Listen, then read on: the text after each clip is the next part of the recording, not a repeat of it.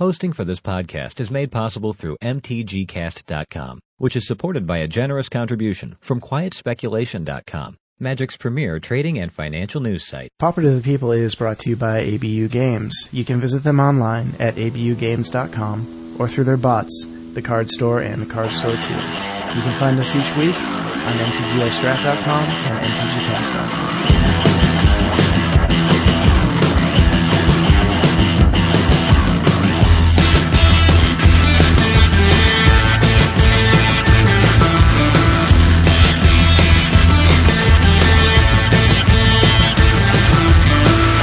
This is Pauper to the People, episode 121. My name is Chris, and with me is Nate. Hello.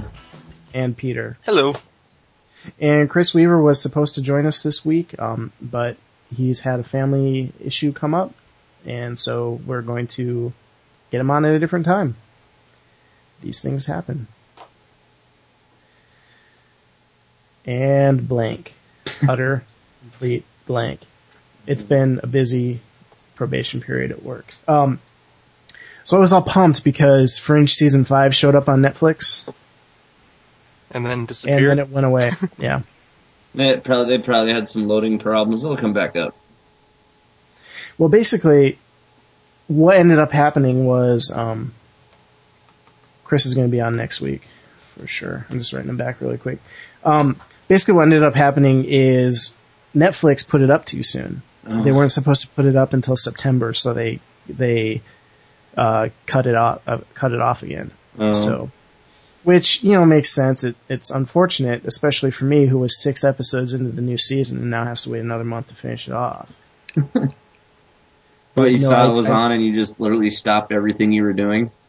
I saw it was on, and I actually watched it for about 3 days. I did a couple of episodes a day, over the course of 3 days, and then I went to go turn on an episode because I had an hour and it was gone. No. So last week we were talking about, what was it called? Monday Fun Day. And basically the point of that was, man, I am drawing blanks. Some kind of Wasn't that the today. Commentary of the videos and matches and whatnot? Yeah, I'm looking it up because I want to make sure I say it right. Episode 120. Alright, yeah, it was from Michael Sheritz. Fun Day Monday, where viewers give various restrictions and then commentate on the games that are submitted. And we said that, we think something like that could work for Pauper to the People. And, I stand by that. So basically, what I think we're going to do for the first week, just as kind of a trial run, is any of our listeners who are playing a match on MTGO, go ahead and write down the match number and ship it off to us, or if you happen to have the capacity to record it, if you could record it and send it our way. And then we can just kind of do some commentary over top of it, see kind of if we know what we're talking about or not, I guess is the main way to do it. And if I'm way off on what this is exactly supposed to be, feel free to yell at me and tell me what it is exactly supposed to be. But I didn't want to put too many restrictions on it for the first week. I wanted to just kind of say anything goes, just so we can maybe get the most amount of people submitting stuff, just so we can see how it works as a trial run. If that makes sense? Mm-hmm. Mm-hmm. All right. I feel like you guys are just agreeing with me out of pity at this point because I'm exhausted. No, I don't have anything to argue with yet. All right. Well, speaking of arguing, let's move on to this interesting article from Mark Rosewater that was posted today, titled 20 Things That Were Going to Kill Magic. And Nate tipped this off to me, so Nate, why don't you go ahead and take the reins? All right. I just happened to be on Facebook, and Pauper Evolution, or I think Pauper Evolution, Revolution, whatever. They posted this article by Mark Rosewater, and it immediately caught my attention because of the headline. It's a big long article, but I'll just go over what Mark Rosewater, in Mark Rosewater's opinion, the top 20 things that he thinks is that would kill Magic. Can I go for number 1 and go down, or start from the bottom and go up? Yeah, I think so. Let's clarify really quick. The thing that's amazing about this is because Mark's obviously been with the company for a long, long, long time. So he's been at the helm for quite a few of these changes that all of these players have said were going to kill the game. This is basically him putting the smackdown on all of our heroes of the web that we could ever have in the future. Oh, this is pretty priceless. Yes. So we'll start with number 20 and work our way down. Number 20, new slivers in Magic 2014. There's a piece on, I guess so we'll just basically go the route of you tell your opinion on this, and we're not going to go into what the article, because it's a long article. I guess I don't think it's that big of a deal. The artwork's a little weird on them, but I think the new slivers are interesting. What do you think? Yeah, I mean, for context, this is him telling people that are complaining about stuff to shut up. You know that, right? Yeah. Mm-hmm. Yeah. Yeah, it's great, because the new slivers were the most recent thing that were going to destroy Magic, and he's basically telling them to cram it. Yeah. And actually, not that bad. Yep. Okay, number 19. Organized play changes, relating to them. Okay, let's see here. Replacement of this rating system. Oh yeah, abolishing pro points. Yeah, getting rid of ELO and starting up Planeswalker points. Yeah. And how that killed the game. Yeah. Number 18, double-faced cards. Basically our flip cards that we have in Innistrad. Yep. I like this is too good to read. Some players felt that the Magic back was a hard and fast rule that could never be broken. They were ripping off Kaijudo and Duel Masters, and just this list here. They required sleeves or a checklist card. They messed up draft. They made players have to de-sleeve and flip them over. Every flaw was pointed out time and time again. Despite that, though, they went on to be the highest ranked mechanical component in Innistrad and Dark Ascension. There was even a large outcry when the last set in the block, Avacyn Restore, didn't have any. That's true, it didn't. Yeah. Because they got rid of all the worlds and stuff like that. Huh. Yeah. I didn't even realize that last one, yeah. Holy crap. Yeah. The New World Order. Basically this is involving dumbing down the game. When people complain that they probably went away from mana burn and all that stuff. Yeah, and they were also talking about how one of the ways to do it would be the more complicated, or I guess advanced would be a better word for it. The more advanced the card, the higher the rarity it would need to have. Yeah. And this was one that, there was a little bit of concern on our part initially, because it's like, does that mean commons are just going to get vanilla creatures? And as we can see, that's obviously not the case. Yeah. Number 16, the 2000 Magic 2010 rules change. Basically, damage on the stack was removed. And, this is when mana burn was removed. Removing mana burn and the terminology, the battlefield and exiled, were added to help flavor to simplify how to play the game. That was 2010? Uh-huh. Yeah. Man, this was my first end of the world for Magic, I guess. Not personally, but this is the first I heard about it where people would lose their shit over stuff. So, man, yeah, well, damage on the stack. I remember damage on the stack was the biggest thing that people argued about, because it changed how a lot of interactions ended up. And so a lot of cards that were actually good or decent ended up just going, well, that's garbage now. It was Mog Fanatic, wasn't it? You guys destroyed Mog Fanatic. Well, things like, Mog Fanatic, who could end up doing 2 damage, or things like, I remember back with my old fish deck, like Darting Merfolk. It was a 2-1 that you could declare block, do the 2 damage, and then bounce back without getting killed. And so, essentially, it was just this monster blocker, but after taking damage off the stack, things changed, I guess. Yeah. Yep. Number 15, lands in booster packs.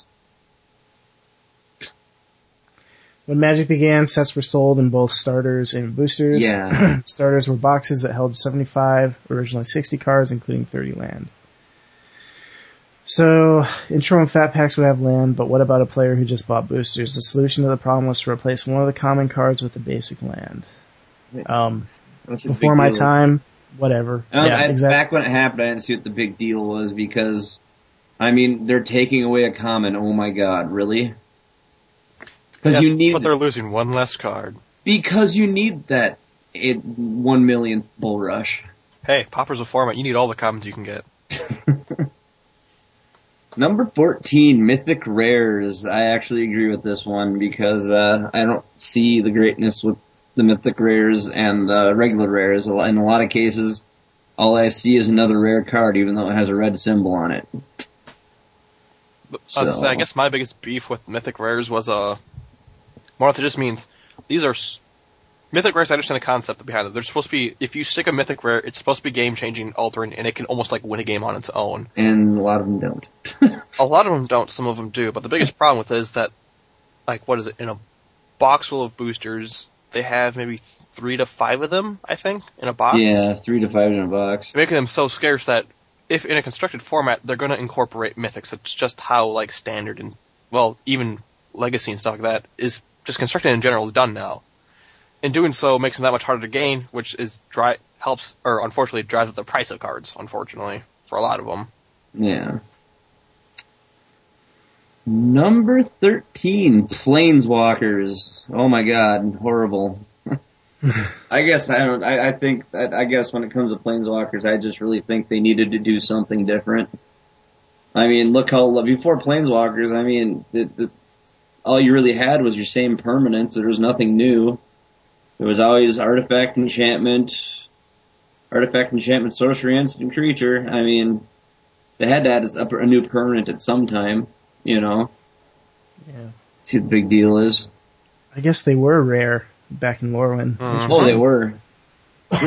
Back, I remember the first pack of Lorwyn I ever bought, I opened a Jace Beleren. That's pretty sweet. Yeah.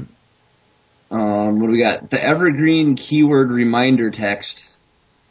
After 8th edition, they brought on the reminder text, which said flying, and then in parentheses and italicized, it said what it did. That's useful to a degree, though, because it lets people understand what abilities do, especially if they're new to Magic. And then people can argue about it. True. Another problem is because Magic hasn't, printed this large book of rules that we can just go ahead and go, I wonder how this interacts and how this would resolve, and go, oh, this is how these abilities interact with each other. You get to use reminder text for the basis of most judgments, it seems. Yeah, instead of trying to kill the other person on the other side of the table because they're arguing with you. Pretty much. This is great. Numerous players found the reminder text offensive, as they saw it as yet another example of R&D catering to new players. To which I would say, go crawl into a hole and die. Oh my god, I love this one. This is hilarious. Number 11, the 8th edition card frame. Oh my god, they're gonna whine about a card frame change? You have no kidding how many people got angry. I guess when it comes to this, the only thing I didn't like was them making the artifacts gray. Rather than brown? I was partial to the brown artifacts. What's interesting is the reasoning behind it. The department in charge of laying out and printing the cards explained that there were a few changes that needed to be made for printing purposes. It was cheaper to do and it that R&D way. saw that. Yeah, so. Oh, you're gonna like this one, Peter. You'll like this one, Chris. Number 10, Magic the Gathering Online. Oh, God. Yeah, that failed. Some argued it would never work, while others feared it would keep players from playing in stores. The internet was full of people explaining how it could never work and how they wouldn't ever play it. 11 years later, it's still going strong. Yep. Well, I don't know. Maybe it's the reason why we're all talking right now. Yeah. Perhaps. Who knows? Number 9, 6th edition rules. Okay, what do they change here? 6th edition rules basis. The stack was introduced. Numerous rules went away, which tightened the sequence of turns. Basically, they structured the game in 6th edition rules. Just restructured the game into a more makes more sense. Closer to what it is today. Fair. Yeah. Yeah. Well, yeah, I mean, he says the rules of early Magic were a mess. Each ruling was made on a card-by-card basis, making a rule system that felt like it was being held together by duct tape. I mean, they never... Richard Garfield, he had no idea it would become what it is. Yeah. And so they had to make changes as the game grew. So it's just... makes sense. Number 8, premium cards. Basically all the premium promos and foil premium cards that you get. People think they're horrible. How dare you give us free shit that isn't mythic rares and stuff like that. I don't care if it's free. Yar, blah, blah, blah. Yeah. Number 7, pitch cards. Basically your Bounty the Hunt, your Scars of the Veteran, your Force of Will, Contagion, and Pyrokinesis. The cards that you can almost play for free. Yep. That's their big argument. Number 6, the reserved list. Taking away cards that just make cards that they won't ever reprint. Probably not a bad idea. I can kind of agree with the reserve. I'm not going to say it's going to destroy Magic, but I can kind of agree with some of the reserve list things. And so, some of them definitely on that list should never be printed again. Some of them, perhaps. I know it'd be, if they unbanned a lot, or reprinted some of the cards on the reserve list, it would probably warp standard. Yeah, which is one of the reasons why they don't want to. But I guess I have always played from more of a classic format, I guess, like Legacy and stuff like that, so I'd like to see if some of those reprinted to get a hold of some of them. Option 2 would be, or option 3, or whatever option we're on, would be, to make, from the Vault reserved list, I guess, if you wanted to. But my God, you think the From the Vault 20 is expensive? Oh, yeah. No, stop. Because if they do it from the Vault reserved list, we're looking at Black Lotus, and that automatically makes, oh my God. I don't think you'd even see it in stores. Chances are, if any stores buy them, they'd probably just go and sell them, crack them open and sell the cards right online. It'd be the biggest turn of profit they could make. Yeah, or they just eBay them immediately, like I heard a lot of stores did with this From the Vault 20. Mm-hmm. This is a can't win, can't lose issue for everyone involved with this reserve list. Because say Wizards did reprint them, the secondary market's going to throw a fit. The people that already have them are going to go nuts about, the fact that, you've just made my cards less valuable. Granted, it's not like it's going to tank them and make Black Lotus a $15 card all of a sudden.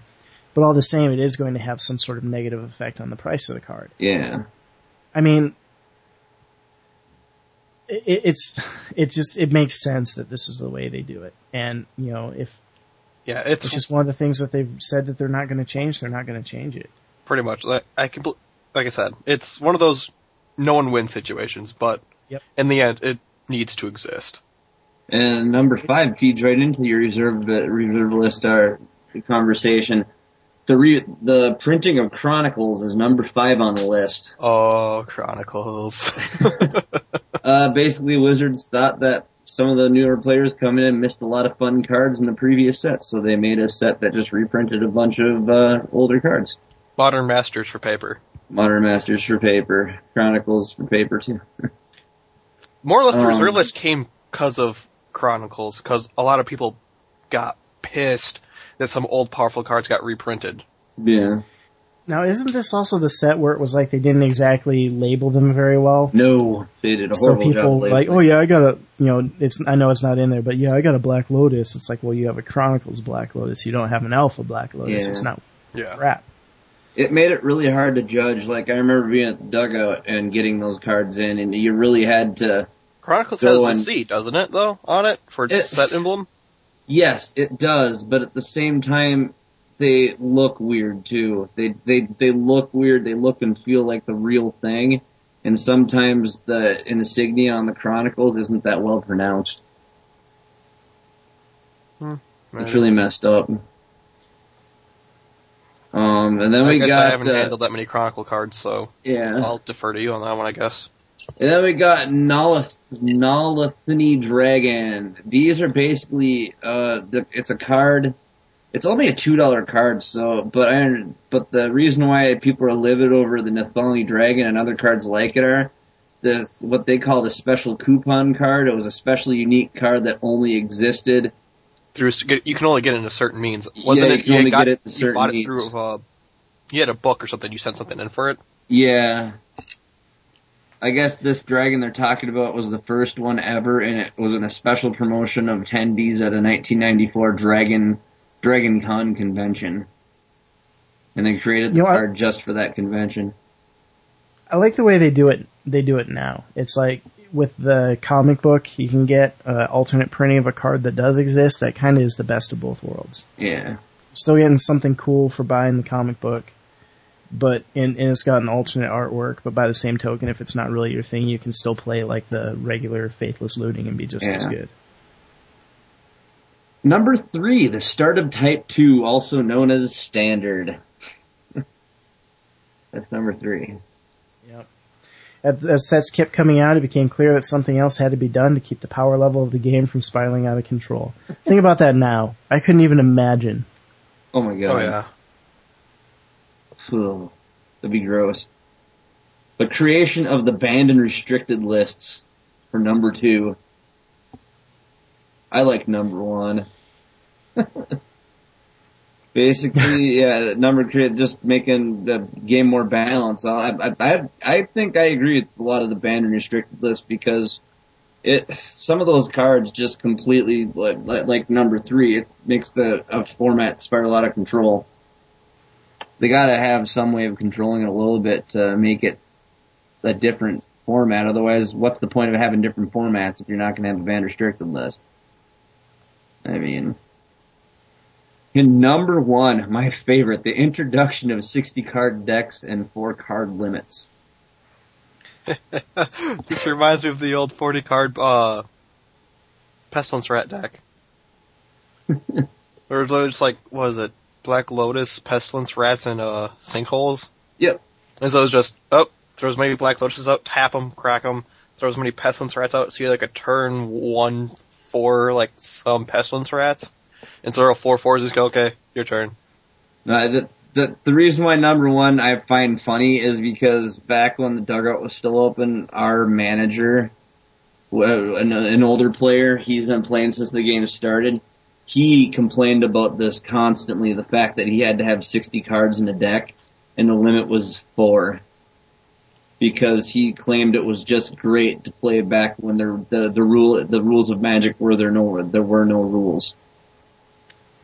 That was also kind of like the old West to say.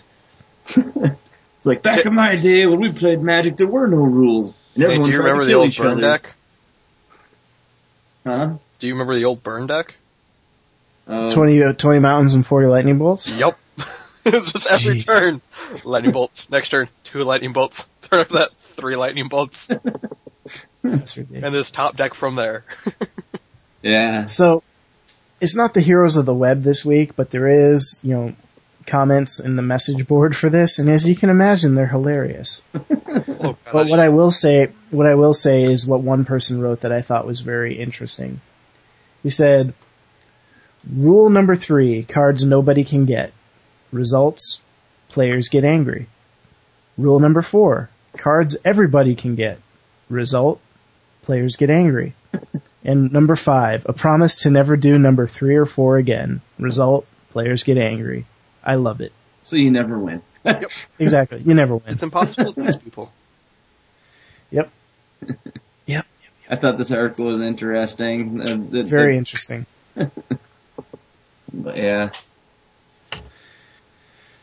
So, gentlemen, it is Brew of the Month time. Oh yeah. Yay! And before we jump into the new one, we should see if there's any finalized stuff regarding the July Brew of the Month. And I think basically, yeah, I saw you have a final list. I think me and Nate have different lists though. I think basically what happened with the people who tend to play it a lot is they got really burnt out on this one. So because there was never a short game with it. Yeah. No. Yeah. The longer, all you do with this deck is punish yourself. I would say that, but you're definitely in for the long haul, which is what we strive to do almost, so I'm not going to be angry. Alright, so Nate, why don't you cover your final list real quick? Alright, July Brew by myself. I went with 3 Azorius Guild Gates because I don't like 4. I just don't like it. 2 Haunted Fengraf. Makes sense. 9 islands, 9 plains. I ended up with pretty much a good 50-50 blue-white mix. Creatures, I went with 3 Basilica Guards, 4 Seraph of Dawn, and 4 Syndicate Tithes. And then, for other spells, this one is in contention because at the time I really didn't know what else to throw in there.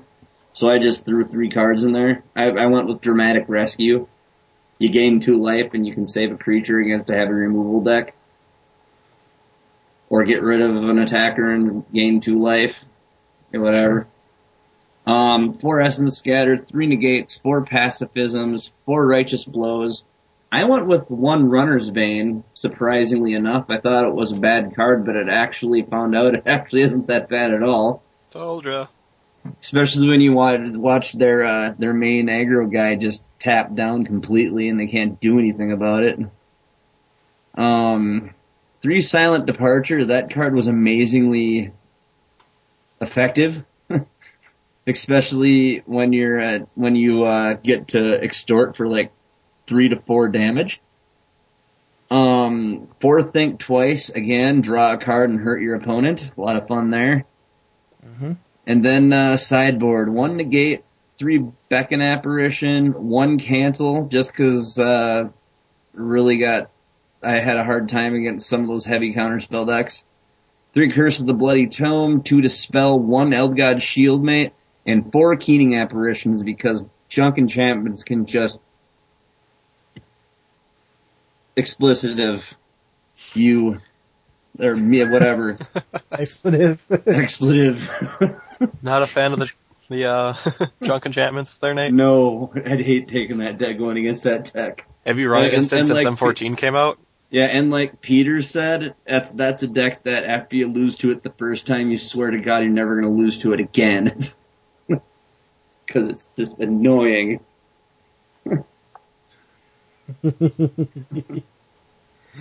Hey, I think that's why the cancel was in there too. Just so I could have a negate and then maybe another way of canceling an enchantment. I can't remember. Sometimes you just need that 1 cancel. Exactly. Alright, so Peter, where did your brew end up? Okay, so mine ended up with a little bit different than Nate's. 23 land, 4 Xerius Guild Gates, 200 Fengraf, 9 plains, 8 islands. That's pretty straightforward. I didn't really change my mana base throughout the entire time of our testing. For creatures, I had 17 of them, 4 Syndic of Tithes, 4 Seraph of Dawns, 4 Basilica Guard, 3 Elgald Shieldmate, which I eventually ended up throwing in there mainly because dealing with Flickergate decks, you needed to have something that could stop them from just killing off your entire board state, and it definitely helped out against like the blue-black control deck as well. And then 2 Griff Vanguard, which is basically the Pauper Muldrifter. I'll have to say, I definitely took that from Dan and all of his testing. So like, we needed another just airborne threat other than hoping to win off the back of Seraph every time. Now, see, that's interesting really quick to just derail you, because I know that most of the people on the forums at least kind of ended up getting rid of the Elgod Shieldmate altogether. Yeah, I did. I agree with them that sometimes for whatever you're going against, it helps, and sometimes it definitely hurts. Mm-hmm. Like, I usually main board them just because I played against Flickergate so often that I almost needed to if I wanted to stand a chance. Sure. But it wasn't uncommon to see me sideboard them out. Like, they're my go-to sideboard out card, usually. So, against some of the more aggro decks, I'm like, okay, a 4-drop 2/3 that gives hexproof isn't nearly as great as just dropping this, so they're usually the ones that got pulled out to replace the Keening Apparition against, like, the white decks and stuff like that. Or against, what other ones? I forgot the other deck I always sideboard them out on. Usually, like, Black Red Burn and, Mono Red Burn, but those are the ones I always got sideboarded out. Mm-hmm. Anyways, moving on to spells, we had 20 of those, so I had 4 Essence Scatter, 3 Negate. I know that's one thing a lot of people didn't do at the end, is they never kept the Negate mainboarded. I ended up against doing it just because, like I said, I hate junk enchantments and I've refused to lose to it, so it's probably a bullheaded choice on my part, but it worked. Well, sure, you could say it's bullheaded, but you know what? You can also say that it's my deck, and I want to have fun playing with it. And if that means that I play some cards that aren't necessarily optimal, there's absolutely nothing wrong with that. That, and again, it helps out deck or game 1 against the flicker 2, just because you have something to stop that first flicker if you can catch it. Right. So you're not just dead to them. Anyways, following that, think twice. Again, we've sung its praises in this deck how many times now, I don't think you need to hear me repeat it. Then I had 3 Righteous Blow, because we needed some way of killing stuff on board, because Pacifism just didn't do anything. So that came in there, that definitely helped out against more of the aggro decks, and actually killed a fair portion of the mod with Flyer deck. So after that change got put in, it definitely helped me out against the flying deck a lot more than we had previously. And now, ever since M14 came out, 4 Celestial Flare, that was kind of what everyone agreed on that one. Just Pacifism is junk, and this is probably the better way to go. Just because, again, there is no reason for people... If there's a blue deck out there, chances are they're running Flicker, which makes all of your Pacifisms worthless. And then finally my last 2 cards were the Hands of Binding, which I never actually found out what I wanted to switch those out with, so they kind of stuck. I took mine out. I didn't like it. I'd always get stuck. Every time I had that card in hand, I ended up burning it and just tapping something down for 1 turn. Because the game had gotten so much, you're going to do something, I'm going to stop it, and you're never going to. And I can't get out with my attackers, because you're going to do something to my attackers anyway. Because you'd stop this, and then you'd go to Hands of Binding and try to Cipher, and then they just kill the creature off immediately. So it's like, whatever. I'm just going to extort out to win every time. Makes sense. Yeah.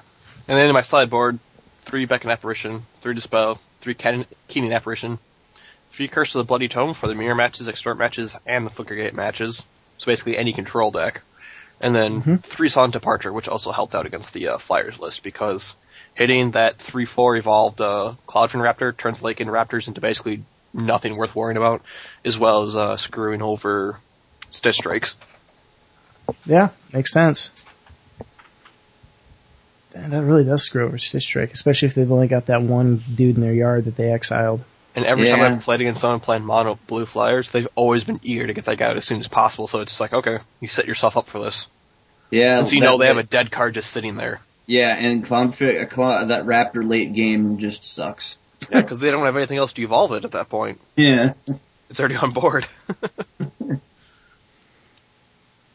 Yeah, I can see that.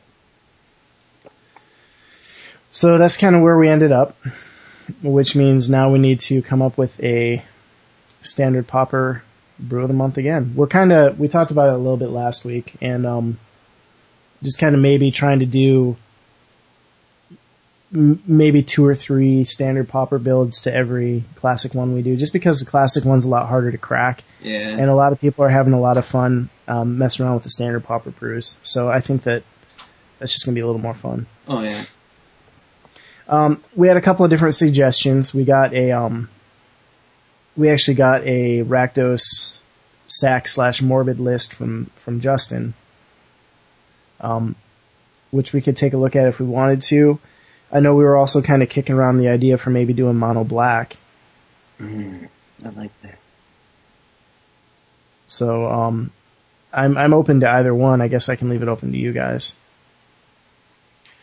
Well, Dan said he wanted to do something black. I don't think there's enough to do mono black, unfortunately.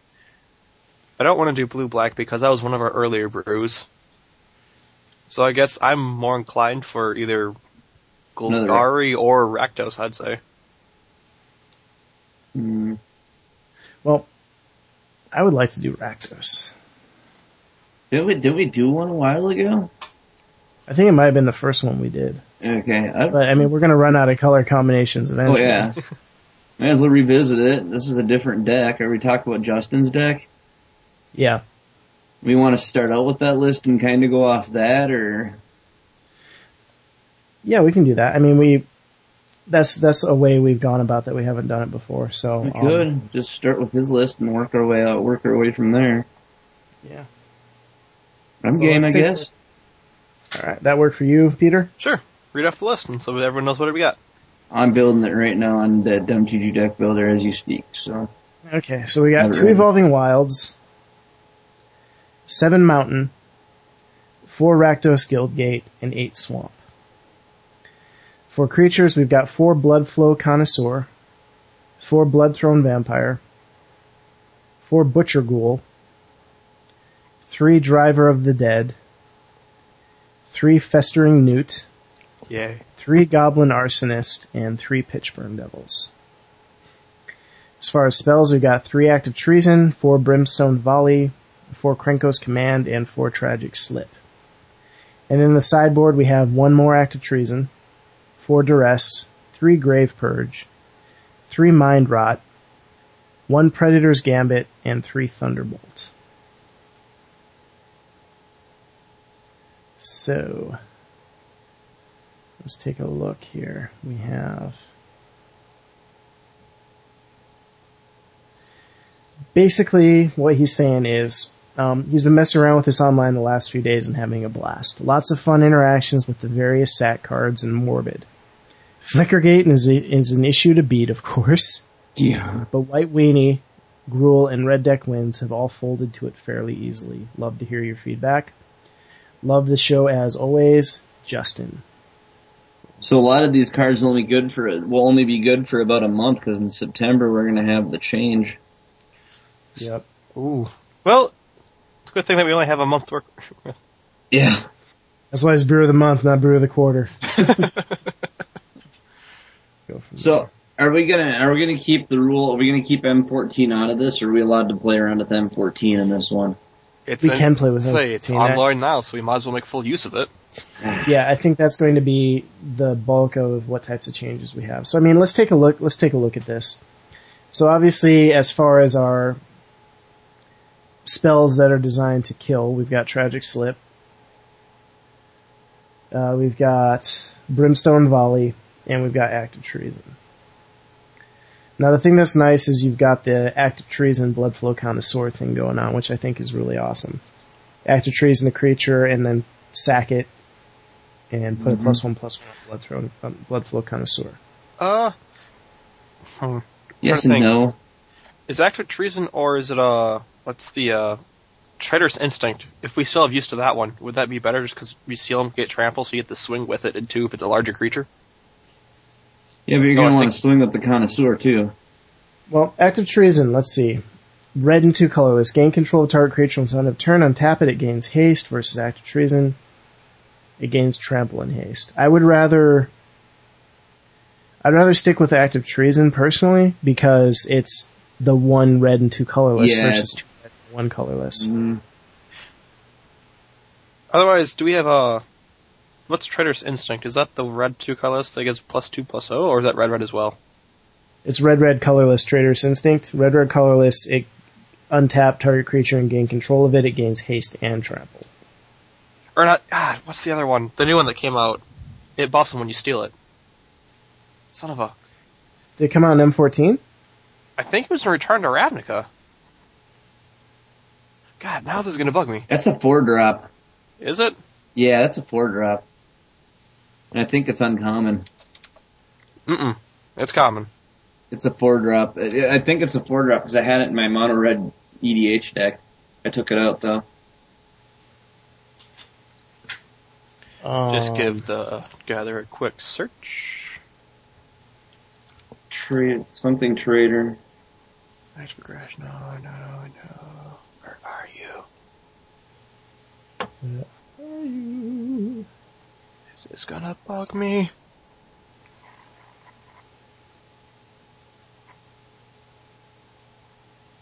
Chandra's Fury, Chandra's Outrage, Creator Eyes. It was red, wasn't it?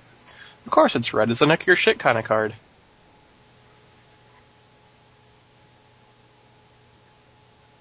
You're not thinking Dynacharge. No. No. Dynacharge is the one that, it's like +2/+0 to everyone. Yep. Son of a... Traitor's Instinct is the, source. Yeah, it is a 4-drop. Damn. Where you gain control of target creature until end of turn, untap the creature until end of turn, it gets +2/+0 and gains haste. Damn. Yeah. And then there was also that Gatekeeper. The Oobles, yeah. The red Gatekeeper. Gatekeeper. That Ooblestar. Yeah, there's Traitor's Blood and Traitor's Instinct. Yeah. Yeah, I think Active Treason is probably the best one for that. Yeah. Better costed. Alright, so let's take a look at what M14 has to offer. Because basically what are we doing here? We are blowing our own dudes up. And taking your opponent's dudes and blowing them up too. And then making our own guys bigger. And we got Butcher Ghoul, which has Undying. Yeah. Bloodthrone Vampire. Between Bloodthrone Vampire and Bloodflow Connoisseur. We have 8 sack outlets. Unfortunately, they'll both come out at turn 3, don't they? Bloodthrone Vampire is a 2-drop. Oh, that's right. I was thinking of Nantuku Husk. My bad. So yeah, that is a 2-drop, but Bloodflow Connoisseur, unfortunately, is a 3-drop.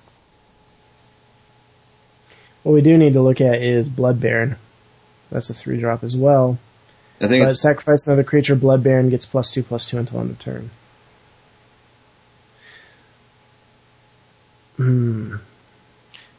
Ooh, here's a question for you. Okay. Okay, so most of our creatures are 1-drops, correct?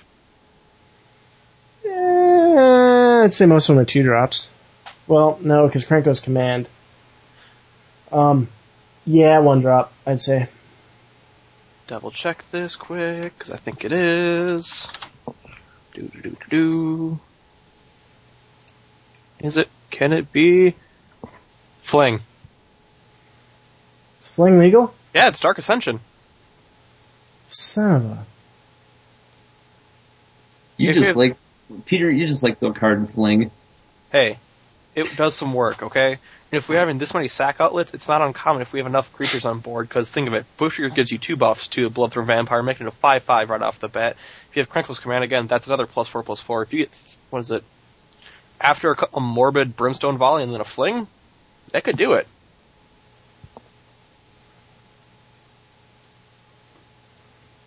All the while, we have enough creatures to create such an unstable board state that I don't think it would be surprising if we could keep them off kilter for a little bit. The only thing I can see having problems with is against Flickergate, but then again, if you can do enough explosive damage with a Fling and a morbid Brimstone Volley, that might be able to stop them before they start rolling through the Gatekeeper to kill us. That, and you can, if you play it off right, you can steal their gatekeepers from them.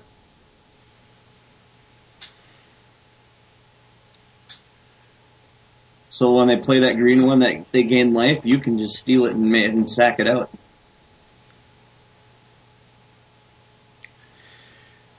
Yeah, do you think maybe it's too cute between Active Treason and, I mean, we kind of want, there's a bunch of different ways we could go with this. Because if we're already sacking our own dudes to make stuff bigger, and we're occasionally sacking our opponent's dudes to make stuff bigger, do we really want to be completely obliterating our own board state by flinging on top of that? True, but I think you'd view it more or less something like a Affinity, where if you have 1 or 2 maybe in the deck and use them as a finisher, or as if after you've gotten the Bloodflow Connoisseur to something decent and then they're just going to blow it off, you might as well get rid of it and make some use of it before it gets hit with like Celestial Flare. Oh, I know what you're saying. So away. You get them down to 10 and it's 5/5, and you swing it and it's 5, and then you just 5 more damage. You just fling it out. Pretty much, but like I said too, the problem with the other big buff creatures, especially 1+1/+1 counters, is it's a huge target for Mistraven and any other bone spell. And so if you're going to lose all of the stuff you've put into that creature, you might as well lose it and get something out of it. Yeah, but do you want to like openly bring in a swing? Do you want to openly initiate a swing and have them stop it, or do you want them to try hitting your creature and then fling in response? Because you're almost running into an Atog win situation. That's basically what I'm suggesting, is that you're going to end up swinging with it and see what they do. And if you can sack down to kill them, sack down to kill them. And if they try to do anything in response, then you fling it still. Okay. If you're thinking in that terms, it's not a bad idea, but initially trying to fling it is a bad idea. Oh, of course not. That's why I said you'd only ever 2. It's a convenient card if you get the setup for it, but you don't want to have to rely on that for your kill. It might be sideboard worthy just to try it out in the sideboard first. I don't know.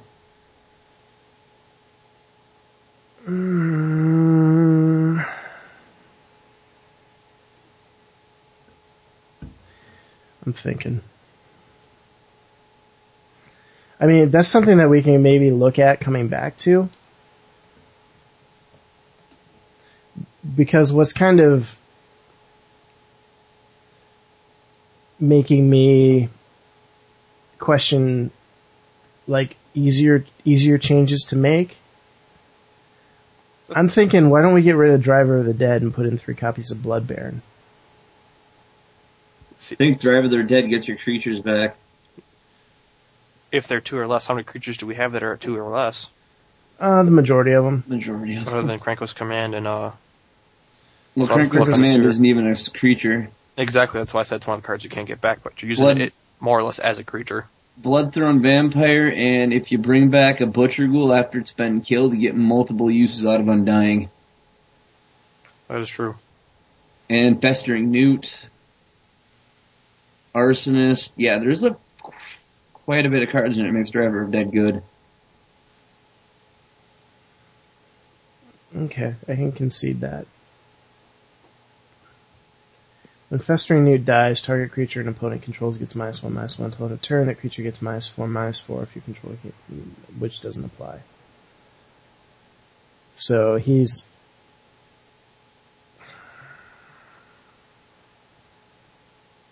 Man, I don't know. I wanna get Blood Baron in there somewhere. How many? 3? 3? Oh, he's the, basically the Nantuko Husk, isn't he? Yeah, sack another creature, Blood Baron gets +2/+2 until end of turn. Which, versus Bloodflow Connoisseur, which that one actually gets a counter on it, like forever and ever. And ever. Forever. Forever and ever.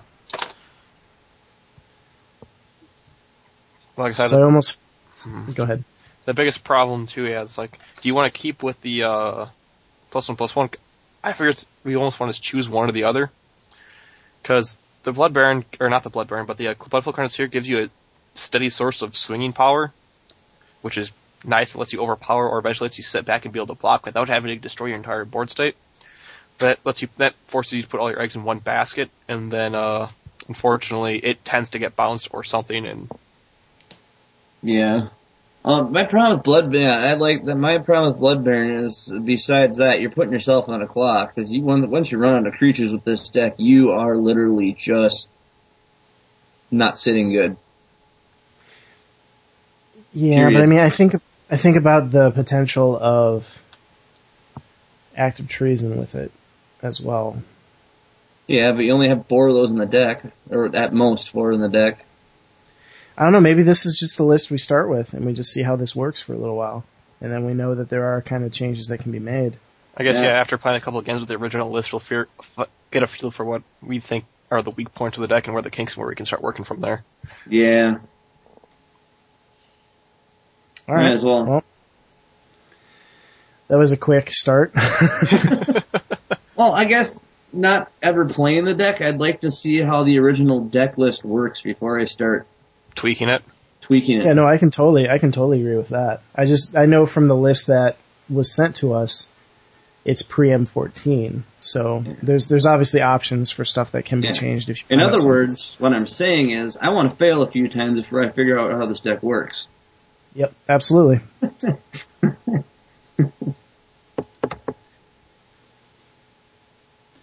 Absolutely. All right. Well, we'll start with that list then. I'll make sure it's posted up since Nate went ahead and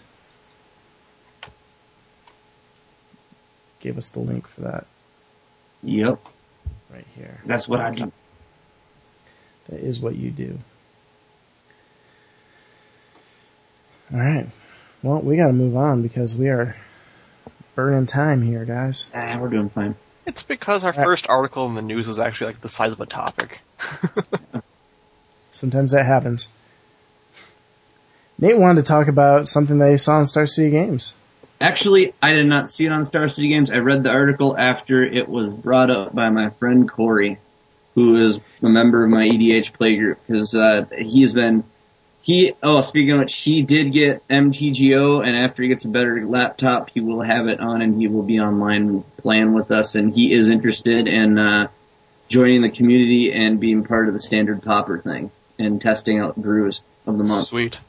So, Corey's a pretty cool guy. Basically, and amazingly enough, this is a Pauper article, and it is on StarCityGames.com. Well, it's also by Alex Ullman. It's also by Alex Ullman, yes, but I just find you don't see too many Pauper articles on Star City that much, so. This is an article he is entitled Crush and Ramp in Pauper. It highlights a few of the standard Pauper. No, this is just regular Pauper. Pauper decks, like Eye Candy, which aka is your Kiln Fiend deck or whatever. But that's not the big highlight of the deck. The highlight of this deck is, his version of Green Post. It is a different version of your Green Post. So. You mean Sentinel Green in the list here? Yes, Sentinel Green. That's the standard standard mono green post deck. He has the Green Post, a regular Green Post list, and then he talks about the stuff that he experienced. Sentinel Green is the current used Green Post deck, because it's the one I use as well. The only changes he's made is that he, rather than mainboarding the Penumbra Spiders, he has a Sentinel Spider and Serrated Arrows in its place with Ancient Historians to find those for your Ulamog Crushers and Serrated Arrows. And land, I guess, too. Yeah. But otherwise, yeah, he runs the 4 Reap and Sow and 4 Mulavani Acid Moss and a couple, no, he doesn't run the crop rotations in this one. Yeah. I'll go over the list quick, here. It's 19 creatures, 4 Aurochs, Herd, 4 Landwar Sentinels, 4 Overgrown Battlements, 1 Sentinel Spider, 2 Ulamog's Crusher, and 4 Wall of Roots. There's 23 land in it, 14 Forest, 4 Cloud Post, 4 Glimmer Post, and 1 Slippery Karst. Spells are 2 Serrated Arrows, 3 Moments Peace, 3 Ancient Stirrings, 2 Gifted Gargantuan of the Gargantuan, 4 Moonbally Acid Moss, and 4 Reap and Sow. With a sideboard of 1 Serrated Arrows, 3 Fangren Marauders, 2 Penumbra Spiders, 4 Scattershot Archers, 2 Wickerbraw Elders, 1 Moment's Peace, and 2 Naturalize. The article goes into great detail on how to play this deck, but at the end of the article he talks about how he pretty much faced down almost all the big Pauper decks and could crush it. The only deck he had a hard time against was Slivers.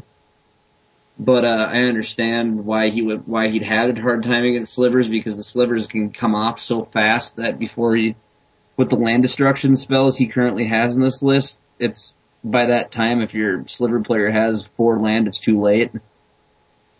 And you're already dying. Yeah. And I did respond to this article on the forums. Basically, I just wrote that, basically, as much as in the article he wrote how he didn't like Thermokarst all that much in the deck, I recommended on my forum thing that maybe a few Thermokarst in the sideboard aren't that bad, like going against the Sliver deck, because yes, it's a 3-drop kill spell, or land destruction spell, but being that you're running the Cloud Post, getting to 3 mana earlier in the game isn't all that big of a deal, so you can still. And in the classic Sliver deck, your big threats are the +1/+1, the Muscle Slivers or the Sidewinders, and being able to rob an opponent of those Muscle Slivers and Sidewinder Slivers, or even the Virulent Sliver, isn't a bad thing at all, if you can catch that land early. The biggest problem with Thermokarst, though, the reason why I can see why he doesn't like it is because it's green. Yeah. I understand that aspect, but in order to take the Sliver deck on, you've got to be able to stop the Muscle, the Flanking, or the Muscle, the Sidewinder, and the Virulent from ever coming out. That's one of the big reasons. One of the big things that you use against the Sliver deck and the Green Post deck, just from my own experience, is the Penumbra Spiders, just because they're 2 4s, and they're so dang big, so even if they even after they use, say, Thrill the Hunt to kill off one of your guys, which I don't know how often they're going to be playing those anymore now, you'd still have a 2/4, and so they'd go, oh, well, I dealt with it once, but this guy's still big enough to sit back and block me out. Yeah. was that he wrote later on in the forums Alex Allman wrote later on in the forums how he just had a hard time against the sliver deck and an easy time against the others. And, granted, he might have just, didn't have, it could have been he just had bad draws, which happens to even the best players. So. Yep.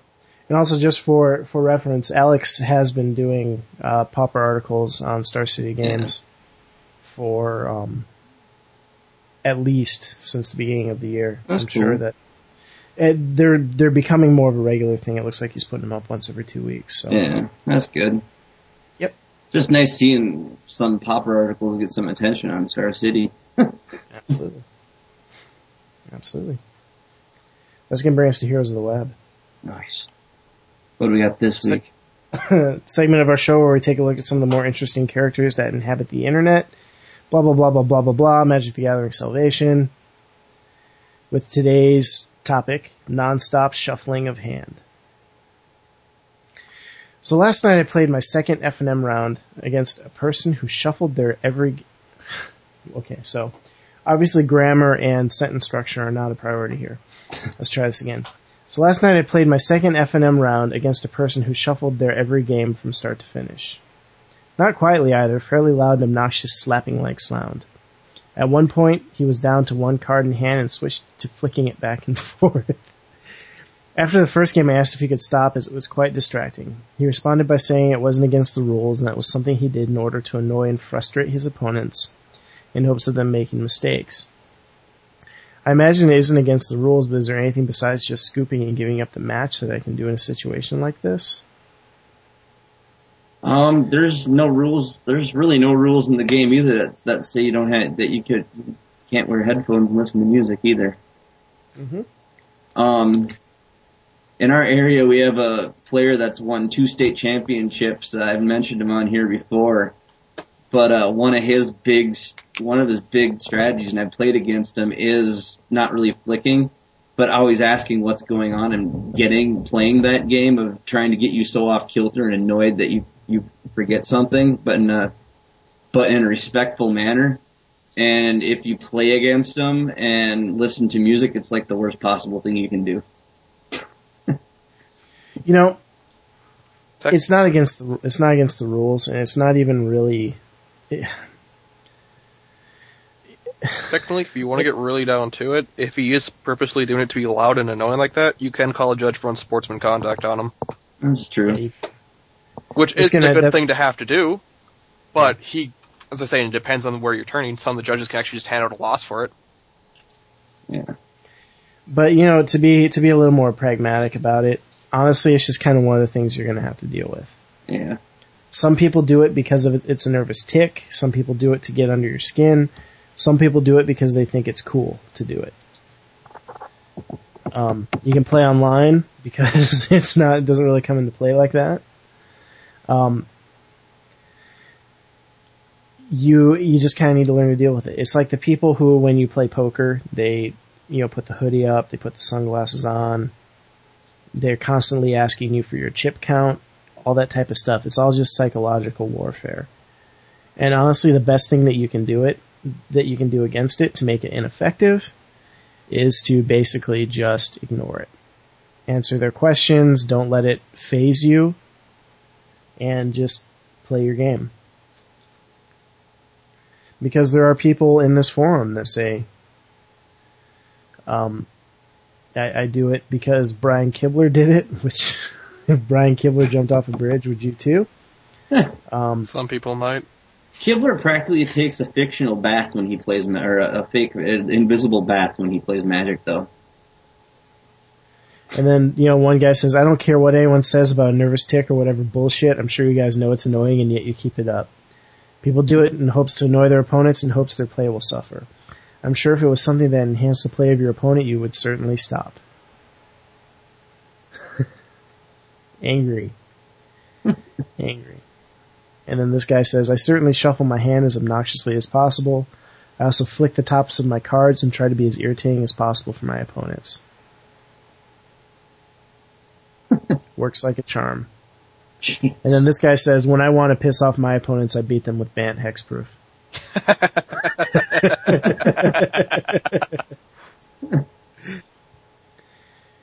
So,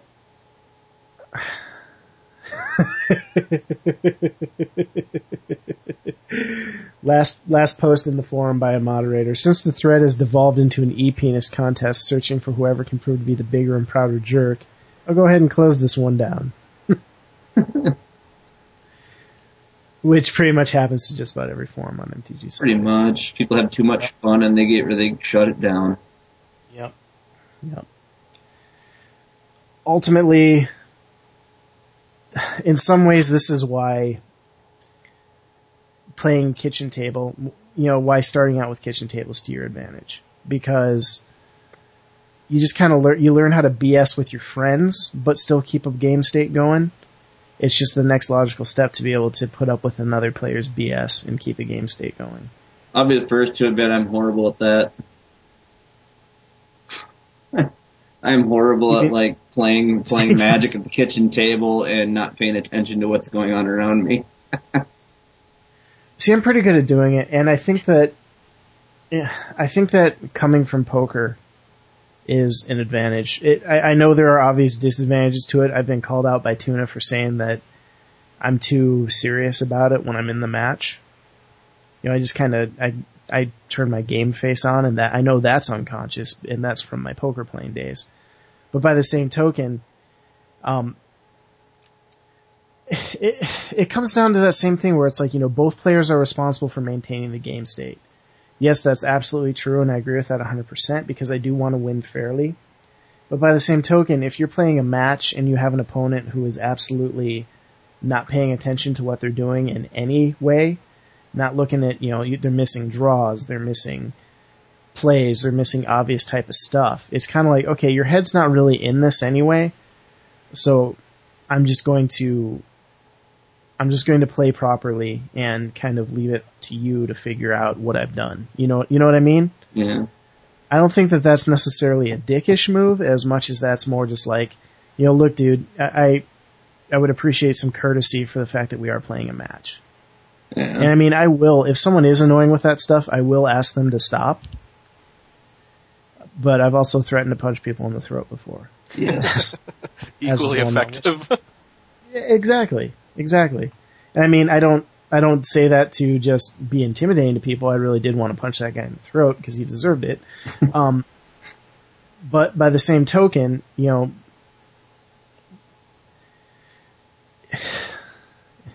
got to walk that fine line between taking it seriously and also knowing that it's just a game. And the taking it seriously, I think, is more out of respect for your opponent than it is out of me trying to be a hard ass about it.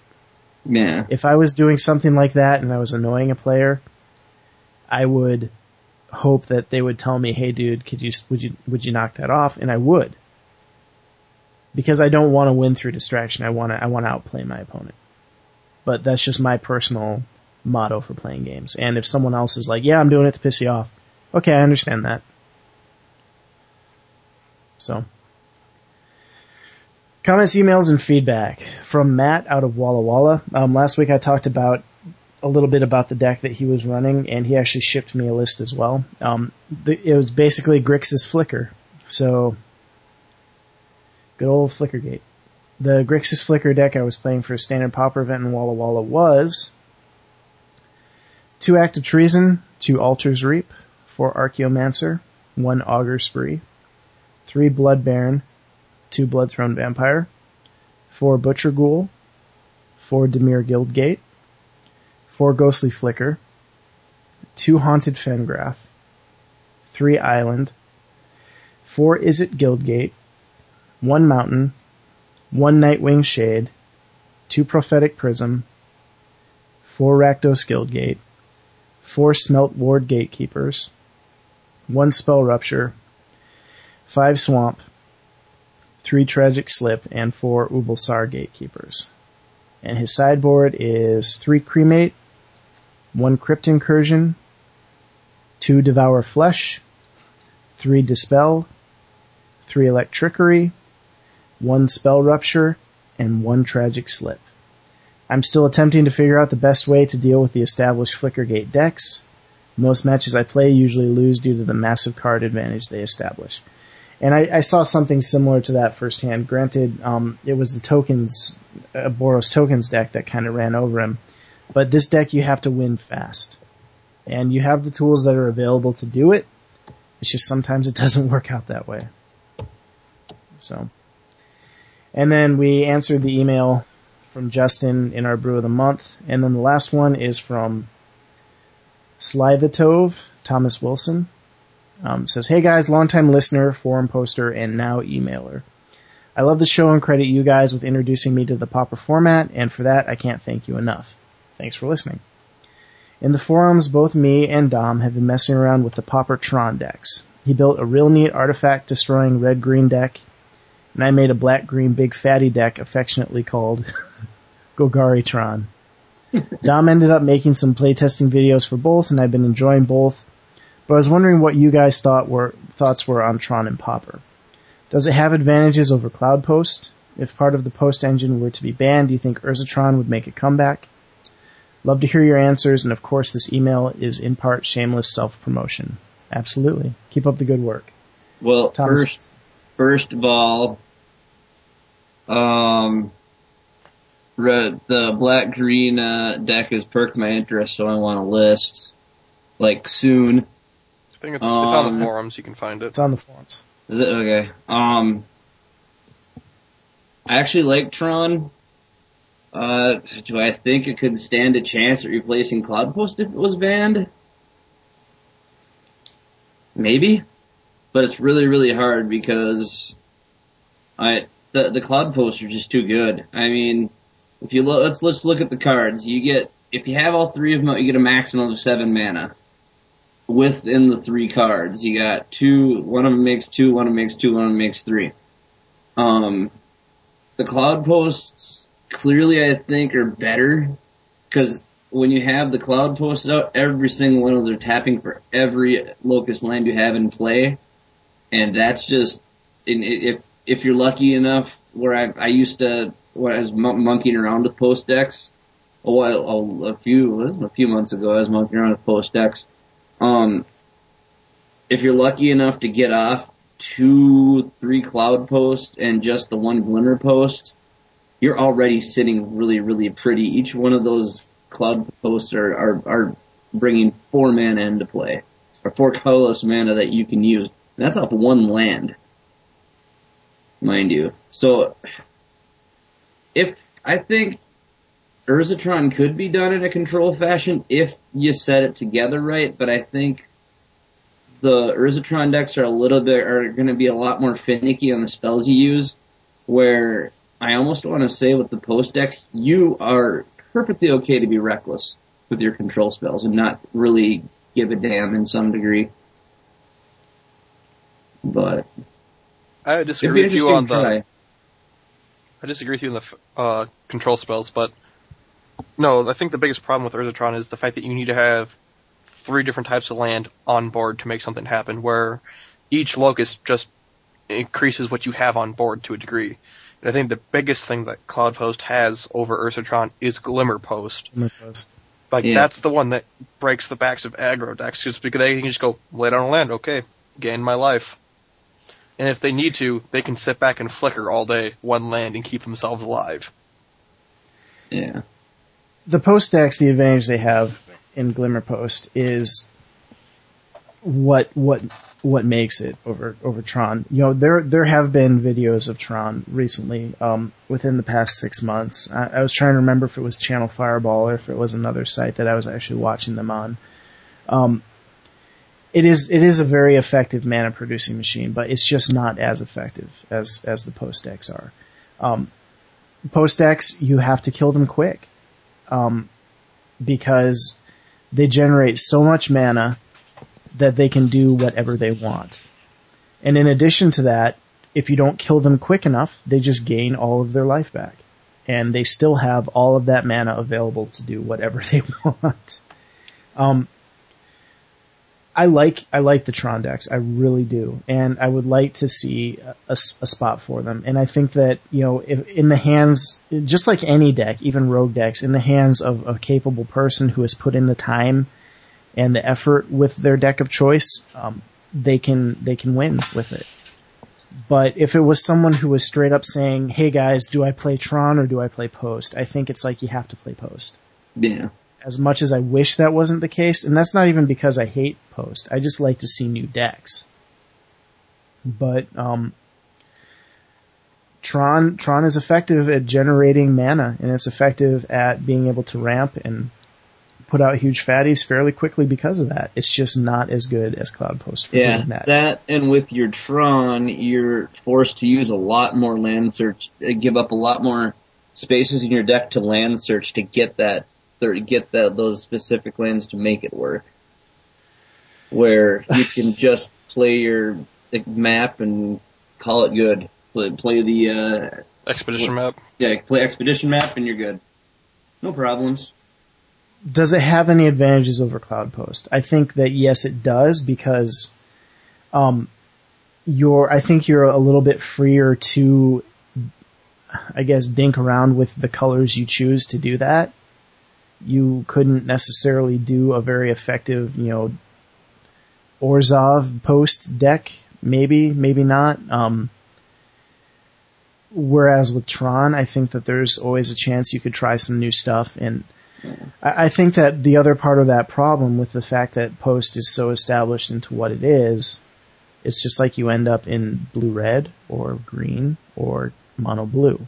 Just because those are the ones that make the most use out of what the Cloud Post engine does. Yeah, what it has to offer. And I think Tron, if you tried to look at a way to do it not as just a replacement for Posts, but as its own thing, which you guys, Dom and Sly the Tove are experimenting with, I think that's definitely the way to go about it. But if you're just, like I said, if you're a person who says, do I play Post or do I play Tron? You probably, unless you absolutely hate Post, if you're looking at it from strictly card advantage, win percentage, all those types of spiky ways, you're going to have to play Post. Keep us posted if you guys are going to go on and really put some time and effort into this.